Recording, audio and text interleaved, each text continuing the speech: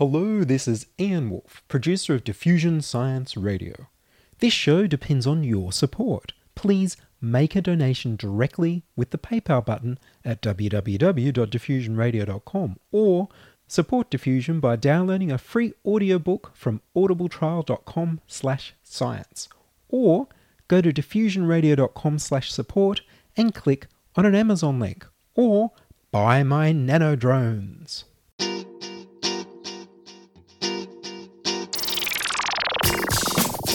Diffusion, the international science radio show. We have a bouncer on the doors of perception. The good, the bad, the ugly. It gets pretty exciting. The myths, the truths. Toxicology. Astroseismology. Magnetism. The dark side. Genetically engineered potatoes. Planetoid. Planetoid. I love that word.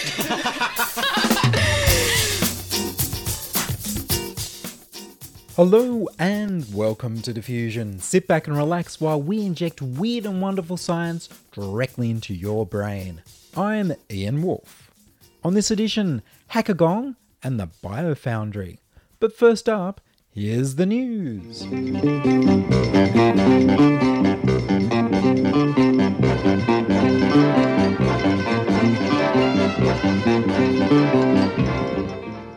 Water, who needs it?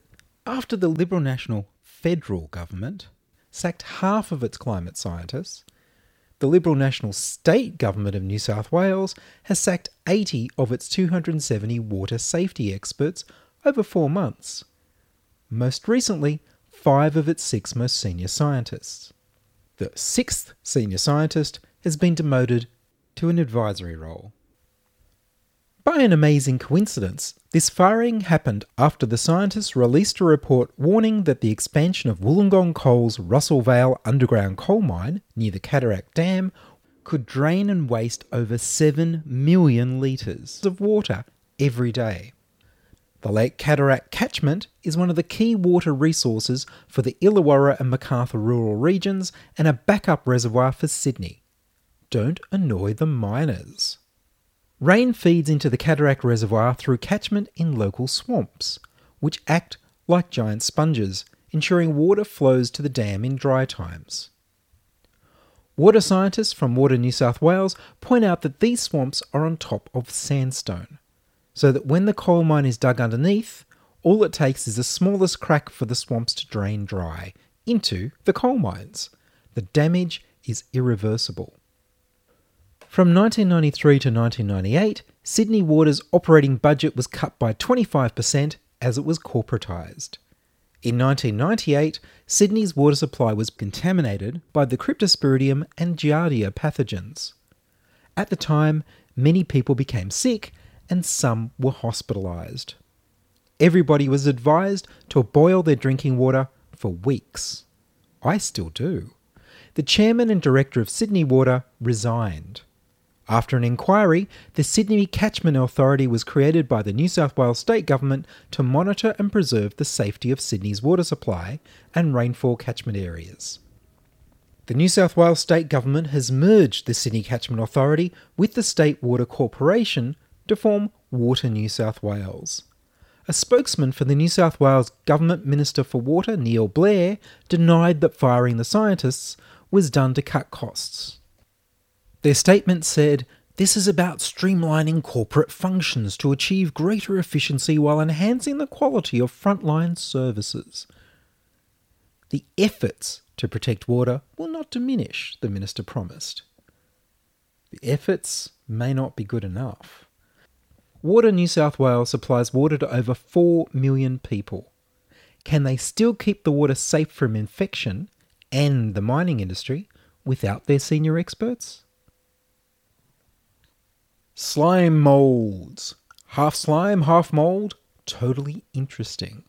Despite having no nervous system or any organs, slime moulds appear to intelligently interact with their environment, making decisions, choosing directions, solving mazes, and forming simple logic circuits. Understanding how slime moulds operate can teach us a lot about the nature of intelligence, emergent complexity, and network optimization. Sydney Biofoundry have organised a screening of The Creeping Garden, which explores the science and art of slime moulds and those that love them. You can watch a trailer at www.creepinggarden.com, which will be embedded on the episode page at diffusionradio.com. The movie will be shown on Wednesday, March the 16th. Tickets are $10 plus a booking fee, and each ticket also gets you a free slime mold culture kit. Grow your own slimy friend. You can buy tickets at the door, but buying online guarantees you a slime mold to take home. All profits from this event will be donated back to the Biofoundry and the Red Rattler Theatre, both awesome community initiatives.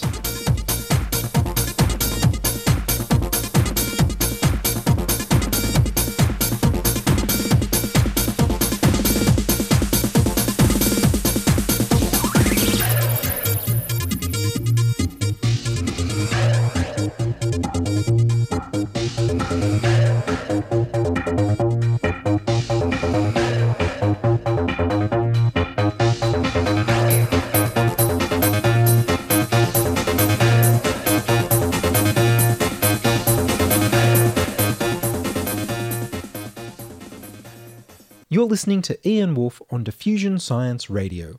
Send emails to science@diffusionradio.com.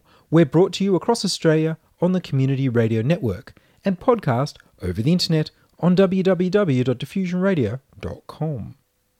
Travis Wall is an organiser for Hackagong, the Wollongong Hackathon. He's studying a PhD in design thinking and project development process at the University of Wollongong. Hackagong is the largest independent hackathon in Australia and has been running since 2012. I met him at a busy Sydney biohacker meetup and began by asking what sort of hacking happens at Hackagong. So Hackagong is very, very open in what people can do. It's very multidisciplinary. So we see people making all kinds of things. We see a lot of screen-based stuff, traditional, if you want to call it traditional software development stuff. Our game making has always been popular, so we have a lot of people making games. We have a 3D printing competition, and we delivered that a few years ago, and that was really popular, and that's been growing every year. We see people doing all kinds of weird experiments with software and hardware and mixing the two. We've seen people make board games. We've seen biohacking, and that's something that we're looking to expand more in 2016, actually. So yeah, Hackagong is nothing in particular. It's people making stuff and people getting projects happening and experimenting with tech. It's about getting people building stuff with tech. Is it a competition? So it is a competition. There's multiple competitions happen. So the game makers compete to make the best game. So there's a prize for that. There's a 3D printing competition. There are competitions for whatever might be interesting at the time. We've seen Internet of Things competitions. We've seen competitions around futurism and all sorts of things. So there's lots of sort of sub-competitions, mini-competitions, and there is a overall grand prize for the winner of Hackagong as well. So lots of prizes, lots of competitions, lots of prizes. I think last year was over $100,000 worth of prizes. So it's sponsored then? Yeah, so it's sponsored. It's sponsored, the last few years, the sponsor has been WiseTech Global, and they've been really good partners. All the competitions are sponsored by people. So that's generally, sponsors will provide a prize that the competitors will compete for. So like, for example, the 3D printing competition, usually we find some 3D printers to give to the winners of that. And what are your favourite things that have come out of Hackagong so far? My favourite things. I've seen lots of really interesting things come out. Things that weren't particularly successful, but were just a cool idea. I think my favourite thing that came out, probably if you're really going to push me, it would be a project that came in 2013 called Side Projectors. And it was a platform for people to put the side projects on that they'd been working on, and they could potentially sell them on there.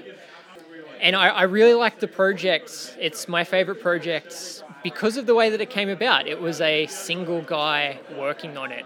So typically at Hackagong we have teams of people working on things, but this was just one guy, and he was sitting there, and we were sort of like, oh, I wonder what he's working on. And then he produced this, and I think it was really cool to see what an individual can produce like that. But as well, like, it's good to see to see teams developing things. But I think that was my favourite project, just for sort of the way that it came about. So it was the platform for selling side projects, and I think it's still online. If you search for side projectors, you should be able to find it. And what about the biohackers? So the biohackers last year were very successful, and I think they've really shown us that biohacking is a strong development path for hackathons and what can happen at hackathons. And I think they're a really good example of the cool stuff that can be done in a weekend. And we're really keen on growing the biohackers as a prominent segment of the hackathon. Hackagong is going to grow in 2016, and it's going to be really interesting to see what happens. And again, the last few years we've been experimenting with different spaces for hackathons. The 3D printing hackathon was really successful. The biohackers have been very successful at Hackagong. So we're really looking at developing the diversity of Hackagong in 2016. So looking to develop those avenues, as well as keeping the traditional base of Hackagong, the software developers developing screen-based products. But yeah, we're really looking at developing those niches and developing them into something really big and really diversifying Hackagong in 2016. And where should people look online for Hackagong? So Hackagong, if you go to hackagong.com, you'll be able to find stuff there. Facebook is good. Twitter is good. We're responsive on both of those platforms. I think those are the best places to head and start from there. There should be a lot more news for Hackagong 2016 coming out over the next couple of months. Particularly sort of March, April, there should be a lot of stuff coming there. I can say around that time we'll be starting to look for people who might be wanting to bring their own hackathon to Hackagong. We're looking at ways that we can open up the event to independent organisation of hackathons within the hackathon.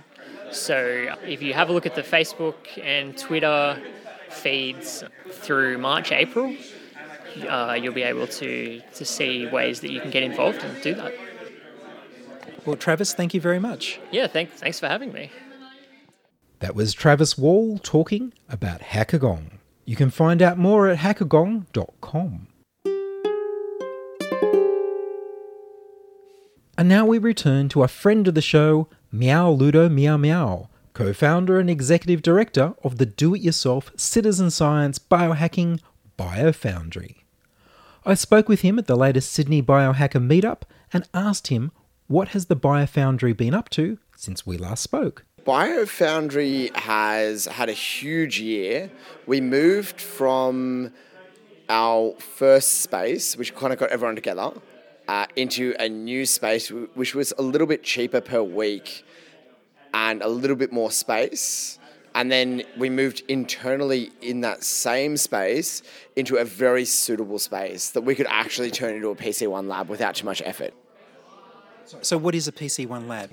So we are just about to apply for PC1 certification, and PC stands for physical containment. So a PC1 space is a box that has a certain amount of containment that will stop things from getting out or things from getting in. So most low-level experiments require a PC1 lab. Mid-level experiments, but still within the reach of an amateur, would be PC2. So, for example, if I wanted to do some basic research on human cells, I would need a PC2 lab. If I want to do any experiments where I modify a plant, PC2 lab. PC3 and PC4 are generally restricted to pathogens. So in the DIY space, we're never going to be looking at a PC3 or PC4 lab, but we definitely would be interested in doing PC2 stuff, because once you get to a PC2 lab, anything cool you want to do, you're going to be able to do there.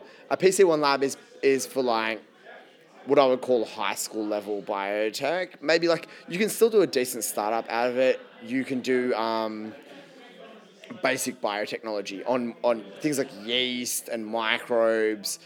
If you wanted to, there's some animal and insect stuff you can do, but I would just say like not really. Like it's very complicated. But PC1 is cool to do a lot of basic experimentation, enough to get you could make $1 million business out of it. But like hacking microbes is PC1. Hacking cells on an animal and plant scale is probably PC2.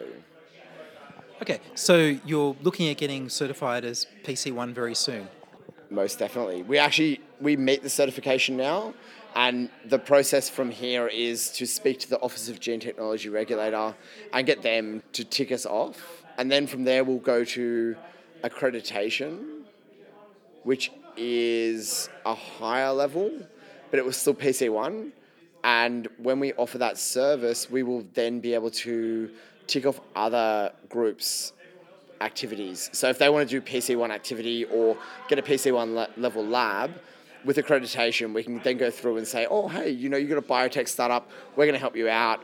We'll tick off your work and say that this is exempt or it fits into this category, and we can help you out doing that. Okay. And so what other projects, other than getting certified, what else has the BioFoundry been working on? We've got lots of exciting projects at the moment. So we've got Sandra, who's working on a medical device that attaches to a mobile phone that's very interesting. We have a vegan meat project starting. So lab-grown meat is very topical and interesting at the moment. A lot of people are interested in producing lab-grown meat. One of the biggest problems, though, is that the reason that people do lab-grown meat is that they want to reduce suffering on animals. The serum you need to culture the cells involves the slaughter of animals. So we're looking at getting into the fetal bovine serum market by making a substitute for that is actually vegan.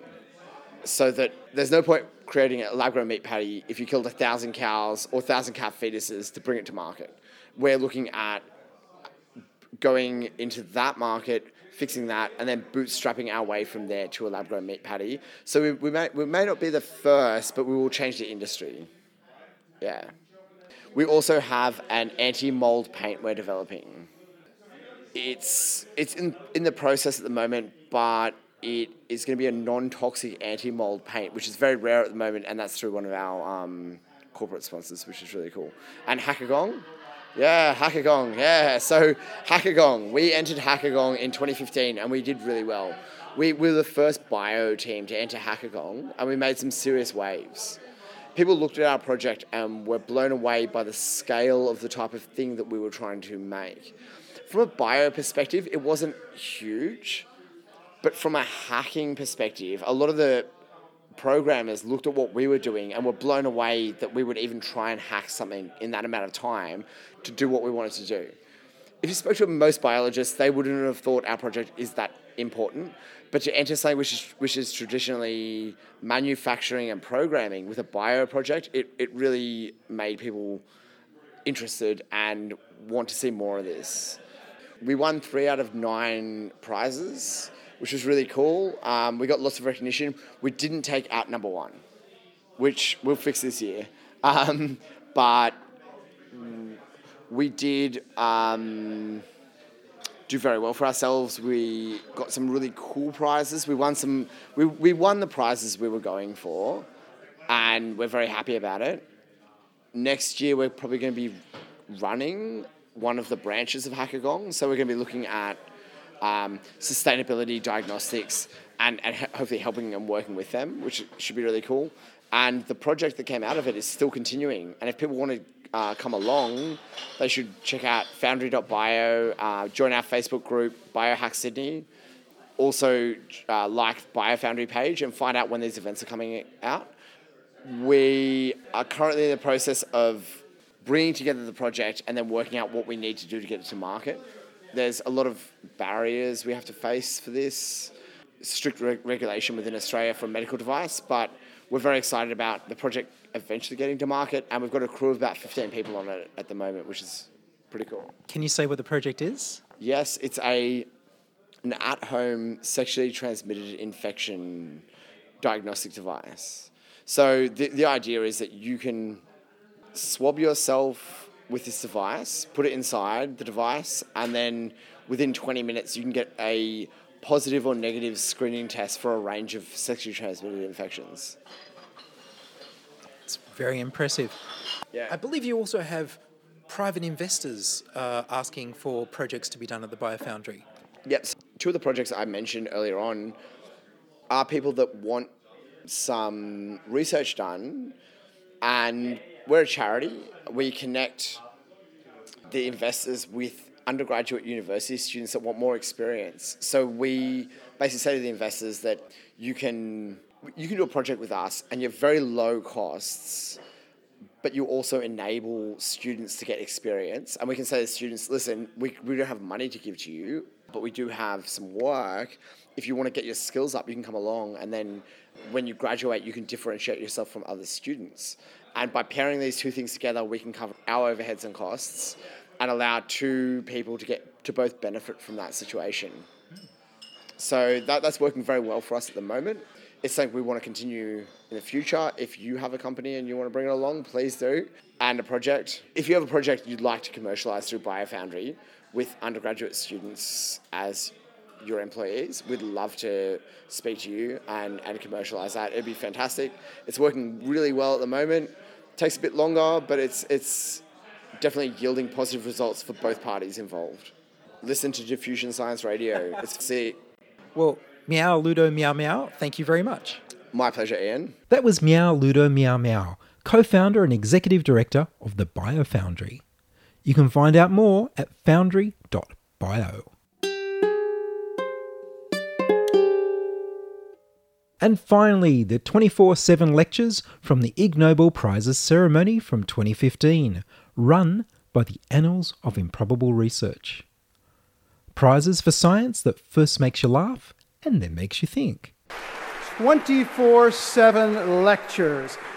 We have invited several of the world's top thinkers to tell us very briefly what they are thinking about. Each 24/7 lecturer will explain her or his subject twice. First, a complete technical description in 24 seconds.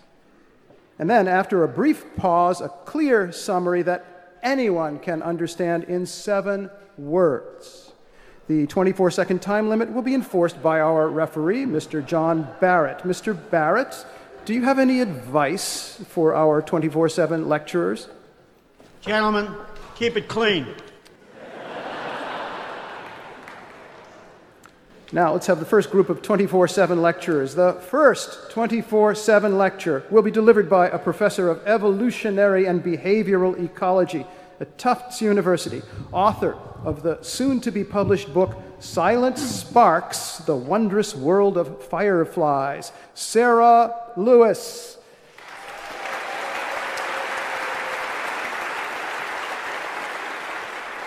Her topic, firefly sex. First, a complete technical description of the subject in 24 seconds. On your mark, and get set, go.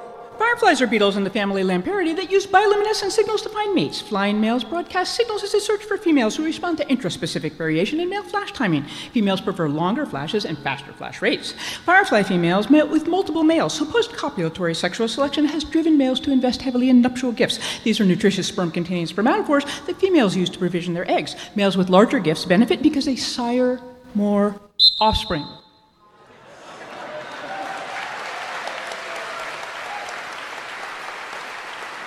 And now, a clear summary that anyone can understand in 7 words. On your mark, get set, go.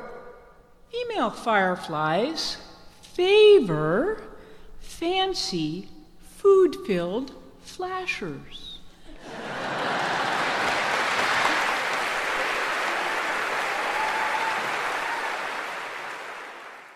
You can find more seriously scientific silliness at improbable.com. You're still a citizen with the power to vote. Living in a scientific age, we need citizens who know enough about science to make intelligent decisions about what they do. We've used science to prolong life, to increase security and happiness. But it can also be used for destruction. Are we going to use it constructively to promote peace and give the world freedom from want? It'll be up to you, and you too. And that's all from us this week on Diffusion. I'm taking my first break in a decade. The next 3 shows will be from the best of Diffusion. Would you like to join Diffusion? We need more people contributing stories. You can send your contributions, opinions, congratulations, helpful suggestions and donations to science@diffusionradio.com. That's science@diffusionradio.com, and please do send me an email so I know you're listening and you'd like to hear more episodes. Please like the Diffusion Science Radio page on Facebook and rate us on iTunes. Tell your friends. Follow me on Twitter @IanWolf. Checking production was Charles Willock. I produce Diffusion, which is broadcast around Australia on the Community Radio Network, including 2HHH in Hornsby Kringai, 2MVR in Nambucca Valley, 2XX in Canberra, and 3MBR in the Mallee Border districts of Victoria and South Australia. Diffusion is syndicated globally on the National Science Foundation's Science 360 internet radio station and also on astronomy.fm. Subscribe to our podcast on the Diffusion website, www.diffusionradio.com. That's www.diffusionradio.com, and check the website for links, photos and videos about this week's show. If you enjoyed the show, then you can explore more than 700 previous episodes archived on diffusionradio.com, where the shows are labelled by keywords so you can focus in on the stories you want to hear. Subscribe to the Diffusion YouTube channel at youtube.com/c/diffusionradio. I'm Ian Wolf. Join us inside your audio device of choice for more science wondering next week on Diffusion Science Radio. Science is fun. It helps you to learn, to know, and to appreciate. When you study science, you may go on field trips. You discover the marvelous interrelationships between all living things. You learn to read the history of the Earth as it is written in rocks and fossils. You find out what makes things tick, everything from a molecule to a living organism. In the study of science is found the most useful and satisfying knowledge of man. Knowledge of his physical world, its past, its present, and its future. And in your moments of relaxation, now and in the years to come, you will find the study of science leading you into fascinating pursuits. Photography, collecting. Why study science? Study science because you will find in the study of science a richer, more rewarding life.